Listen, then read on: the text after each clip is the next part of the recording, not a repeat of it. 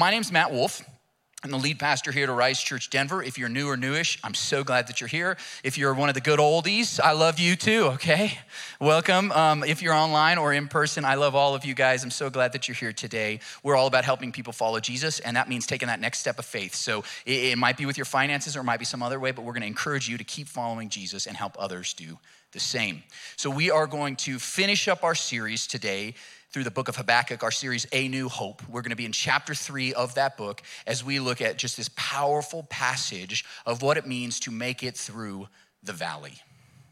You know, as a pastor, every single Sunday, I know that there are multiple individuals in this room and joining us online who are in a valley, who are struggling. Sometimes people share something with me right as I'm about to walk up on the stage, and it's boom, it's a bomb, cancer diagnosis, death of someone they love, lost a job. And I want you to know that because some of you right now are not in a valley, but there is someone else around you in this area who's struggling right now. It might be financially. They just got laid off. They're thinking about bankruptcy. They don't even know how to make it to the next paycheck. Or it might be with a health diagnosis. And they're wondering, when will I ever get healthy again? Can I get healthy again? It seems like it's taking forever. Maybe it's a loss of someone. I don't know. There are lots of different valleys we go through. And this message is to help you make it through. You know what a valley is, right? Okay, you've had the mountaintop. Things have been good in your life. You know, hey, I've been there where things are great, but now you're in the valley. And some of these valleys go on, and it seems like I can't see the end of it. I don't know when I can get back up the mountain where things are gonna be good again. And so when you're in that valley, when you're in that trial, when you're in that period of struggle, we need to learn how to make it through. So today's message is for those of you, especially in the valley right now. So if that's you, I want you to pay attention. I want you to focus today and really learn what God has to say to you today so we can make it through the valley. Because as we sung, sometimes we go through the valley even of the shadow of death. We gotta learn to make it through. But if you're here and you're like, no, Matt, things are pretty good right now. Life is good. You need to pay even more close attention for two reasons. One, because in the future, maybe a long time from now, you will go through a valley and you need to remember how to make it through. So you gotta take notes, you gotta study, focus. And you also need the second reason to help others who are in their valleys, okay? So we're gonna learn today what it means to go through the valley. And in this book of Habakkuk, we've looked at the minor prophet, not because he is minor or unimportant, but because it's a very short book of the Bible, the book of Habakkuk. It's just 3 chapters, but it is powerful. And what we've seen in this book is that Habakkuk, this prophet, it's different than some of the other prophecies because Habakkuk is angry, he's upset. In his life and in their nation, things were really bad. And he's crying out to God and complaining to God. So basically the book so far we've seen are 2 complaints. He complains to God and then God speaks to him. And in week 1, we learned that even if things are terrible and they're looking like they're gonna get worse, we need to embrace God. We need to hold on to him, wrestle him, take our questions, take our doubts, take our complaints to him and just hold on. Embrace God. That was week 1. In week 2, we looked at the second complaint, and it was a little more philosophical. It was a heady message because we looked at that chapter and saw what are the 5 reasons why God allows evil. It's a difficult question. What's the problem of evil in our world? But we looked at 5 reasons why God allows evil in this world. And then last week, we focused in on one verse, Habakkuk 2:4, the most famous verse out of that book. And really, we just focused on one phrase. Does anybody remember what it was? The righteous will live by faith. And to be right with God, to be righteous, those who God looks on are righteous are not the perfect people who do all the right things and don't say all the wrong words. No, they're the people that live rightly by faith. It's through trust and complete faith in God, and those are the people that are righteous in God's eyes. We were challenged to live in faith, and I think that's going to apply especially today as we're in the valley. So what we're gonna learn today is that in the valley, there are 3 things that we need to do. 3 things we learned from Habakkuk's words and life. The 3 things are to remember, to request, to rejoice. So in the valley, remember, request, rejoice. I think you can remember that, right? Maybe you can't. I think you need to say that out loud. Remember, request, rejoice. Let's do that one more time. Remember, request, rejoice. So those are the 3 things. If you're taking notes, I want you to write those down. If you have the YouVersion Bible app, download that. You can find the Arise Church Denver event and save that and make sure you have the notes because you might need this in the future when you are in that valley again. So we need to learn those three things: remember, request, and rejoice. So let's start with the first one. Do you remember what it is? Remember, okay? Now I want you to turn to the person next to you and sing, "Do you remember?" Oh, hey, some people did it. All right, last service, nobody did it. I'm glad you guys are ready to sing today. I like it. Do you remember? Okay, so we need to remember, and that's the first thing that we're going to do. Okay, so we are in Habakkuk chapter 3, verse 1. It says, a prayer of Habakkuk the prophet on Shingionoth. Did you guys like Shingionoth? It's a musical term. You might remember the song from the 80s. I'm kidding. We don't really know what Shingionoth means, right? It's this weird word that occurs only 2 times in the Bible, here and in Psalm 7, a song that was written by David. It's some kind of musical term. We're not quite sure what it means, and I don't know if it really matters. It would have meant something in those days, but what we see here is that chapter 3 is different than the 2 chapters that came before. Chapter 1 and 2, it was Habakkuk's complaint to God and God speaking back to him. Here, after that, there's like this transition, a change, and now Habakkuk is writing a song. It says a prayer, but this would have been a song. That's what we call Psalms, a song prayer. There's 150 of them in the book of Psalms, and then here is another one that Habakkuk wrote. We know very little about Habakkuk as a historic figure.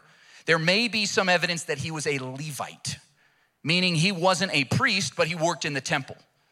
So he wasn't necessarily the preacher standing up in front of everybody, but he was the worship leader, okay? This is Pastor Sam. And he's artistic, and he's gonna write now his song. And we know it's a song because at the very end of the book, in the very last verse, it says, for the director of music on my stringed instruments.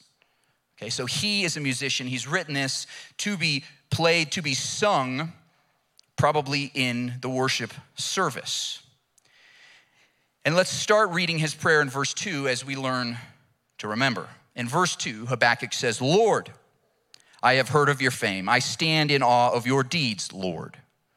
Notice how, I just want to throw this in there, that Lord both times is capitalized here. If you ever see that in your English version where the word Lord is capitalized, it actually is the proper name of God, Yahweh. That's why earlier this morning we sang the song, Yahweh, we love you. That's what we're singing, okay? Lord, Yahweh, we love you. And he's saying, Yahweh, I've heard of your fame. I stand in awe of your deeds, Yahweh. And then he says this, repeat them in our day. In our time, make them known. In wrath, remember mercy. So he starts out by saying, I've heard. In the past, you have done some stuff. I've heard of it, and I'm remembering it. And then he goes on now in the next 13 verses to write a very poetic version of remembering God, the things God has done throughout history. And it's very poetic, it's musical, he's like an Enneagram 4, very artistic type guy, if you know what that means. And he is writing, it's not like what you'd expect with a portrait, it's a little more like Picasso, okay? But he's describing what God has done in very poetic forms, just like you'd get in a lot of music. And the first thing we see in verse 3, he says, God came from Teman, the Holy One from Mount Paran. His glory covered the heavens and his praise filled the earth. His splendor was like the sunrise. Rays flashed from his hand where his power was hidden. So here he is talking about 2 locations, Teman and Mount Paran. You guys know where those are? No, you probably don't, okay? Even if you ace geography in college, you might not know where these places are. These 2 locations were actually in the Sinai Peninsula. And Mount Paran may be another name for Mount Sinai. The mountain where Moses went up on the mountain and boom, God showed up in his glory, handed the 10 commandments, which were written with his finger, and God showed up in glory. When Moses was on the mountain, there were thunderclouds, there was earthquakes. People were terrified of what was happening up there. And then when Moses came down, they made him put on a veil because his face was glowing with the radiance and glory of God. This is God's real encounter with his new people, Israel, that he'd called out of slavery, and now they were a new people, and he was telling them how to live. So Habakkuk is like, I remember when you showed up in glory at the beginning of our people as a nation. I remember when you showed up in glory. And then he goes on in verse 5. He says, plague went before him, pestilence followed his steps.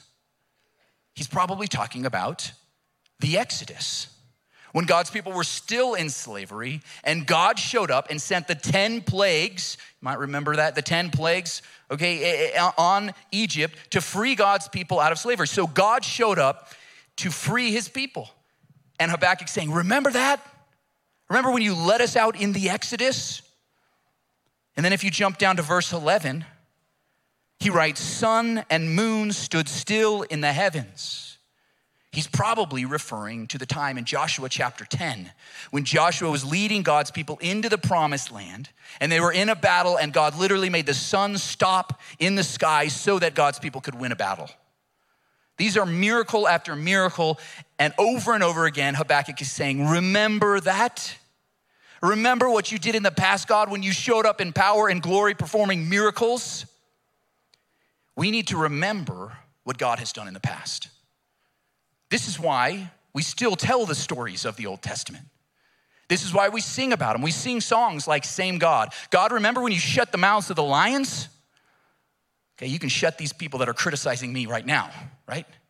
God, remember when you made Jericho wall come tumbling down? Whatever walls are in my way, I know you can take them down. God, if you sent your son Jesus to walk on water, what I'm walking through is nothing. And if Jesus rose from the dead, I can conquer anything through your power. See, remembering what God has done is powerful. That's why we sing Same God. We sing another song, Do It Again. Same reason, like you did that in the past, I remember it, and I'm calling that power for the present. When we remember, when we recall, when we retell the stories of what God has done in the past, it can give us courage for the present. And that's the first thing we need to do in the valley, is to remember. And it's not just, though, what God has done in human history in the past. We need to remember what God has done in our own lives. Look what Habakkuk does next. In verse 16, he finishes up his poetry about what God has done in the past. And in verse 16, he says, I heard, and my heart pounded. My lips quivered at the sound. Decay crept into my bones, and my legs trembled. Can you see that trembling? His legs trembled. And he said, yet I will wait patiently for the day of calamity to come on the nation invading us. He knows things are about to get worse as the Babylonians are coming. That's what God's already told him. But what he's doing in preparation for this valley, as he's going through this valley, is remembering what God has done in his own life. He's recalling a divine encounter with God's glory. Now, probably he's referring to the 2 times God has already spoken to him in chapters 1 and 2.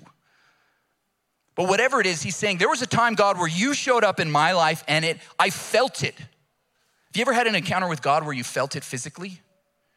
Your heart pounds in your chest. You feel it in your bones. It is overwhelming. It might make you even shake. And when you have an encounter with God like that, you need to remember it. You need to remember those moments if you've had them. If you've been in a worship service maybe and tears have streamed down your face as the glory of God overwhelmed you. Or maybe you were on the side of the road or in a snowstorm. I don't care where you were, but if God showed up in your life, don't ever forget it. If you know that you have been a sinner and God has saved you, remember that. Amen? Remember what God has done in your own life.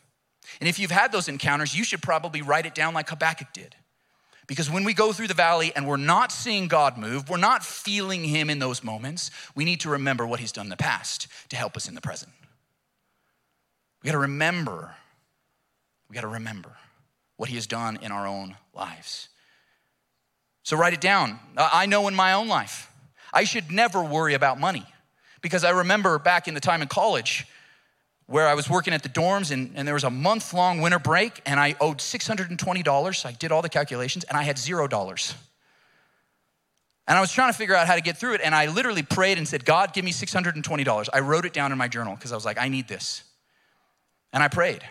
I didn't tell anybody, but my uncle called me up and said, hey, you're out for Christmas break. Why don't you come? I'll fly you out to California. You work for me for a couple weeks. And I was like, sure. He didn't tell me how much he was gonna pay me. I just jumped at any chance I could get to make more money, right? And I went out there, and at the end of those 2 weeks, he cut me a check for $700. I was like, God gave me this 620 plus a little spending money.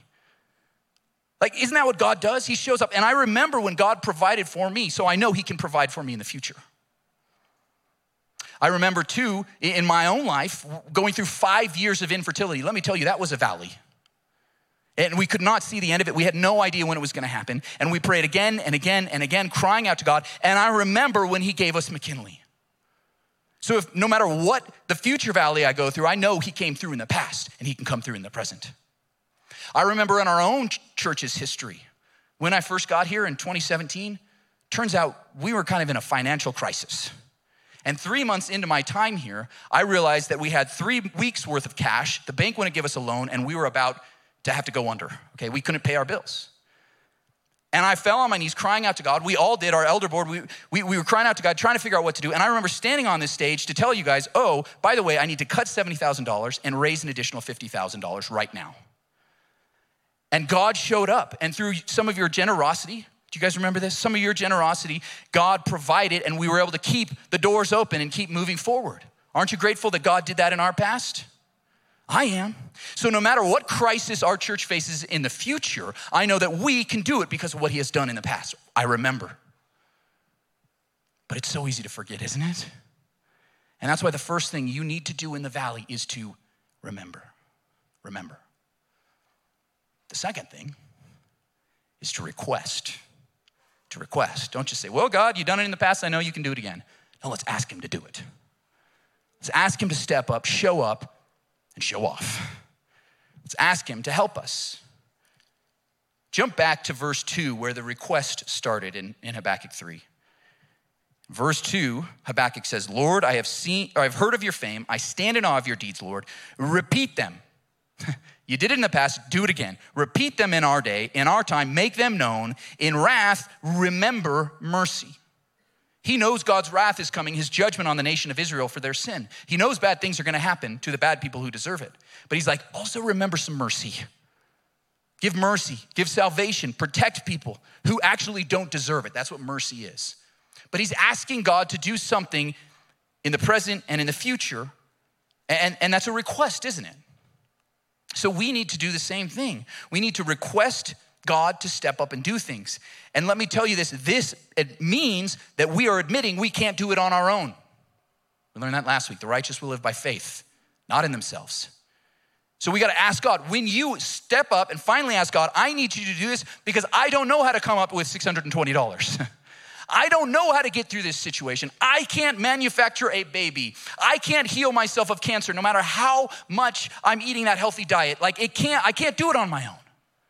And in that desperation, we request God, he shows up. Philip Yancey said that human beings do not readily admit desperation. But when they do, the kingdom of heaven draws near. So request from God. Put big requests before him. Didn't we learn that in our first series this year? Bring big things to God, huge things, impossible things, and lay them at God's feet. Request is the second thing we must do. And don't just do it once. Don't just do it once. Now I want you guys to look at a footnote for a second. I showed this to Sawyer and he said, oh, you're nerding out this week. I'm like, yes. You guys ready to nerd out with me?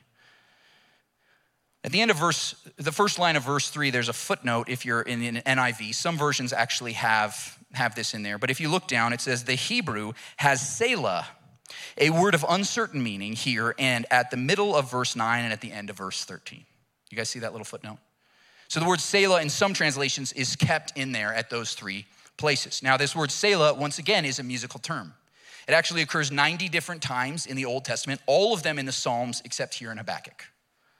Now we don't know exactly what this word Selah means, something musical. Based on what the word sounds like in Hebrew, it might mean something like look up. And yes, maybe look up to God, but I think just practically look up on the page. Now some scholars think that what it's saying is that it's time to sing the chorus, okay? If you guys ever looked at sheet music and there's all sorts of notations in there, it's like DSL coda, and you're like trying to figure out where to go next. If you've ever played music or maybe sang in choir, you're like, okay, then your eyes have to jump on the page to where you're supposed to go. So we don't know for sure, But if I had to guess, I would say that those 3 times this word Selah occurs here in Habakkuk's psalm is that they are saying it's time for the chorus. Verse 1, chorus. Verse 2, chorus. Verse 3, chorus. You know what I'm talking about? You guys know what a chorus is, right? You remember the Super Bowl show last week? Okay, you don't know a single word Ludacris is singing, but you get to the chorus and you say, yeah, right? It's time for the chorus. We know that. You mumble the words in the verse. You sing loud the words in the chorus because it occurs again and again. We love choruses. And I think what's going on here is that Habakkuk is saying this verse. Remember what God did? Okay, now sing the chorus. Remember what God did? Sing the chorus. And he says it over and over and over again. And it draws us back to the chorus, which would be then verse 2, which says, Lord, I have heard of your fame. I stand in awe of your deeds, Lord. Repeat them in our day. In our time, make them known. In wrath, remember mercy. It goes back to the request. The chorus is always the request. So it's like 4 times in this one song, you're supposed to bring your request to God. And I think that's how we need to start praying. I'm in the valley, God, and I need you to do this. I'm in the valley, I need you to do this. We say it over and over again. Now, Jesus teaches us that we are not heard because of repeating many words. We're not. Okay, it's not like we need to say a chant over and over again and then God will hear us. That's what Eastern religions teach. Jesus said God knows what we're gonna pray before we even ask. So then why do we ask again and again and again? Well, Jesus also taught us to ask, seek, and knock. He told us to be like the persistent widow who's trying to get something from the judge, and she went again and again and again and annoyed him till finally he's like, fine, you can have it. That's how we're supposed to pray. To ask, to seek, to knock, and we're gonna keep asking until we hear. We're gonna keep seeking until we find, and we're gonna keep knocking until God opens the door. So we've got to request on repeat. That's your chorus, is your request. And I'll tell you, through those years of infertility, Melissa and I, at least 3 times a day, morning, noon, and night, prayed for a baby. At least. We got other people to pray with us. Like my mom's friends who I've never even met were praying for us. One of my best friends from college, his daughter was praying for us so that when I shared the news that we were finally praying, he's like, that's amazing. My 5-year-old daughter's gonna be so happy because she has prayed every single day that you would have a baby. That's what we need to do, request on repeat. Over and over and over again, because that's what we have to do in the valley because we don't know when the valley's gonna be over. That's how you make it through. Request on repeat. And because it can take so long, that leads us to the 3rd point. We need to rejoice. We need to rejoice while we're in the valley. We don't wait till everything's figured out, everything's fixed, and there's a solution. When we're back up on the mountain peak, oh, thank you, God. No. We have to rejoice in the valley. And that's what Habakkuk shows us at the end of his song. This is the outro, okay? Verse 17, he says, though the fig tree does not bud, and there are no grapes on the vines, though the olive crops fails, and the fields produce no food, though there are no sheep in the pen and no cattle in the stalls, yet I will rejoice in the Lord. I will be joyful in God, my Savior. He's saying that there's no fruit to eat. This means you'd have no food in your refrigerator, none in the cupboard, and the grocery store isn't stocked. That's what life was like. He said that there are no sheep in the pen, no cattle in the stalls. This means his business has no even chance or prospects to get better in the future. This means you're laid off and you've gone through everyone you know on LinkedIn and you still don't have a job. And he's saying, while that's happening, yet I will rejoice. And that's what we should do as well. In the valley, rejoice. So what does it mean to rejoice? I think initially we think to sing, and I think that's a big part of it. I think that's one way to get ourselves to rejoice. But to rejoice is actually to find happiness in God. To find happiness, true happiness in God. That's why we rejoice in the Lord and we're joyful in God, my Savior. Because get this, you might not have any money in your bank account. You might not have a job. You might not have friends and family and everyone is gone. And if you have nothing left and you're in the valley, you still have God. And because of that, you can rejoice. He will never leave you nor forsake you. He is with you in the valley, through the valley, even through the valley of the shadow of death. And you have something to praise God for, to rejoice in God and say, I still have him on my side. I will rejoice. I think A.W. Tozer was right when he said that if God is exalted, 1,000 minor problems will be solved at once. It's gonna completely change your outlook. You're gonna find that you can have happiness in the sorrow, in the valley. And rejoicing, especially through music, by praising, singing, worshiping, is the way that we get to happiness. It's the way that we get to happiness. There was a study done out of the London School of Economics, so not Christian, in other words. They studied 9,000 adults over a 4-year span. And what they found was that those adults who worshiped regularly in church were much able to deal with depression and handle physical illnesses, including those that would lead to death. They were happier, less depressed, and could make it through whatever they had.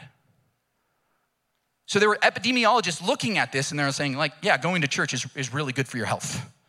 It's really good for your mental health. If doctors really thought about it, they'd start prescribing people to go to church. I'm serious about this. One of the healthiest things you can do is to practice the habit of worshiping weekly. It's one of the best things for your health and for your life. Because you are reminded again and again, no matter how bad things are, no matter how depressed you might be during the week, you come in here and you remember that you have God on your side. And there's other people around you going through these valleys too. And we can worship our God anyways. It changes our perspective. It changes our moods even. So when you're feeling sad and depressed and you're like, oh, maybe I should just sleep in today, that is Satan trying to steal your joy. This is where you need to be the most. I don't care what you're going through, you need to get yourself to worship weekly. And it's gonna change your spirit as you do it. I want you to worship until you feel better. I don't care how long it takes. And I tell you, I admire people like Tammy Naren, who kept worshiping through her cancer. Or Jess, in the front row, praising God after losing your husband. When we can do that, that's what we all need to do. To worship no matter what is coming our way. I love my wife, Melissa, too. I love hanging out and talking to people. I'm sometimes out there, like after the service started, talking with people, yakking it up, right? And she's like, Matt, we gotta get in there to worship. Like no matter what's going on, it's time to worship. She will put on worship music in the morning no matter what's going on, because that's what she needs to get through her day. And we should all be like that. That we need to praise when we're in the pain. Okay, let me tell you guys this. When you're hungry, what do? Eat, okay? This is not a tough, I'm not trying to trick you, okay? When you're hungry, you eat. When you're thirsty, what do? Drink, thank you guys. Okay, when you're worried, what should you do? Worship. When you're in pain, you praise. When you're suffering, struggling, in sorrow, you need to sing even if you don't feel like it, because that is actually the antidote to what you're suffering. We need to rejoice. Yet I will rejoice. That's how we make it through the valley. And you know what happens? God changes something inside of us. Look at the very last verse, verse 19 of Habakkuk 3. Habakkuk says, the sovereign Lord is my strength. He makes my feet like the feet of a deer. He enables me to tread on the heights. Oh, I love this verse. Isn't this so different from his complaints in the first 2 chapters? Something has changed in Habakkuk, even though his situation has not changed at all. Yet he's like, I have strength from God now, and he makes my feet like the feet of a deer. What does that mean? Okay. Have you ever seen deer running through the mountains? We get the privilege of that here in Colorado, okay? When you see deer running through the mountains, it doesn't matter the terrain. It doesn't matter if there's rocks. They're doing parkour over boulders, okay? They're running through fields. They're running up cliffs. I want to show you this little clip I found online this week. Look at this deer. Do you see that cliff? Boom. I want feet like deer. I want hooves, right? God gives us feet like hooves. I think Sam needs to write a song called Feet Like Hooves, right? Because we need to know that when we run, There will be rocky terrain. There will be cliffs. There will be times when we are in the valley. The terrain is gonna be rough. And yet, when God is on our side, when he is our strength, we can have feet like hooves, just running through no matter what's going on. It doesn't harm us. We walk through the valley of the shadow of death and we won't fear because he's with us. We can tread upon the heights. That's what God does for us in the valley. When we remember, request, and rejoice. So if you want feet like hooves, remember, request, rejoice. Because let me tell you, no matter what valley you're going through, God's own son, Jesus, went through his valley. Though he did not deserve it, had done nothing wrong, he suffered, he struggled. He had his friends abandon him, another one betray him. He was arrested unjustly. He was convicted of our crimes and sins. And he was hung on a cross where he suffered and died. He went through the valley of the shadow of death. But on the third day, God raised him from the dead to prove that no matter what valley we go through, God can get us through it. So let's remember that. Request that he gets us through what we're going through and rejoice the whole time. It says in Hebrews 12:2 that Jesus, for the joy set before him, he endured the cross, scorning its shame. So we too can rejoice no matter the situation. So remember, request, and rejoice. And then do it on repeat, okay? Let's pray. Lord God, I pray especially right now for those who are in a valley, who are not through their struggle, their suffering, their grief. And they don't know when it's gonna end. Lord God, speak to their souls right now. Let this be a moment that they write in their journal and they say, God showed up in my life. I know he's real. I know he loves me and I know he's gonna get me through. And if that's you, with eyes closed, if you're in a valley right now, I just want you to slip your hand in the air so I can say a special prayer blessing for you. If you're in a valley, put your hand in the air. I see those hands. And Lord God, I know you see them. And I pray right now that you bless every man, woman, and child who's raising their hands right now, who's suffering, who's struggling, who doesn't know how to get through. Things don't feel like they're getting better. They're in a valley, Lord God. But I pray that you would give them renewed strength, that you would be their strength, that you would be their portion, that you would help them get through the valley and give them feet like hooves so they can tread upon the heights. Lord God, bless them in the name of your son. You can put your hands down. Now, with eyes still closed, I know there's others of you in here that have maybe never put your faith in God's son, Jesus Christ. And if you wanna make it through the valleys of life, and if you wanna make it through the very last valley, that valley of the shadow of death, you need Jesus on your side because he offers you forgiveness for your past. He gives you new life, a better life now, and eternal life on the other side of the grave. So if you want that today, you need to say a simple prayer to accept Jesus as your Lord and Savior. So with eyes closed, would you please repeat this prayer after me? And if you're already a follower of Jesus, say this prayer out loud to give courage to somebody who needs to pray it for the first time. Please repeat after me. Dear God, I'm a sinner. I need a Savior. Save me. Forgive me. In faith, I declare, Jesus is Lord. Fill me with your Spirit. Give me the gift of eternal life. Help me to follow you, even through the valley, for the rest of my life. With eyes closed, if you said that prayer for the first time and meant it, if Jesus today for the first time is your Lord and Savior, we want to celebrate with you and even give you a little book to just help you on your spiritual journey. So could you put your hand in the air on the count of 3 and hold it up high? 1, 2, 3. Put your hand high in the air if you made that decision. I see this hand over here, one over here, a couple in the middle. Keep those hands up. Let's celebrate with those who are making decisions today. Lord God, we're just so grateful. Keep those hands up. Keep those hands up until one of our ushers hands you a book. There's one. And Lord God, I'm just so grateful that you love us, that you care about us, that you help us through the valley. Lord God, I'm grateful that you sent your own son to die on a cross to forgive us of our sins. to cleanse us of all righteousness, to give us new life now and eternal life ahead. And Lord God, we're just so grateful for that. For those who just made a decision, Lord God, fill their hearts with a new, fresh joy that they would not be able to explain any other way except that God showed up today, and they'd remember that forever. Lord God, we are grateful that you are a good and loving God. Amen.